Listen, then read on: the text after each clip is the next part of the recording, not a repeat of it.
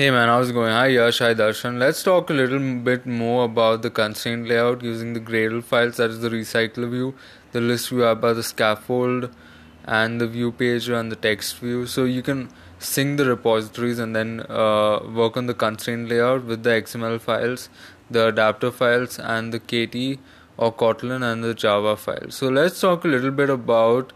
So now you know about how to make the constraint layout and make it show up in the virtual emulator. Now the main thing is to connect the buttons with their IDs. So then you can code it in the coding section with the Kotlin and the Java.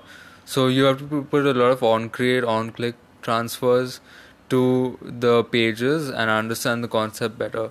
So you open a class, then you put a lambda, and then you connect it to the main activity, and then you put a on-click listener to whichever page you want, connecting the first main activity to the next one. So that's the entire idea about that. Cool, man. Nice for keep going.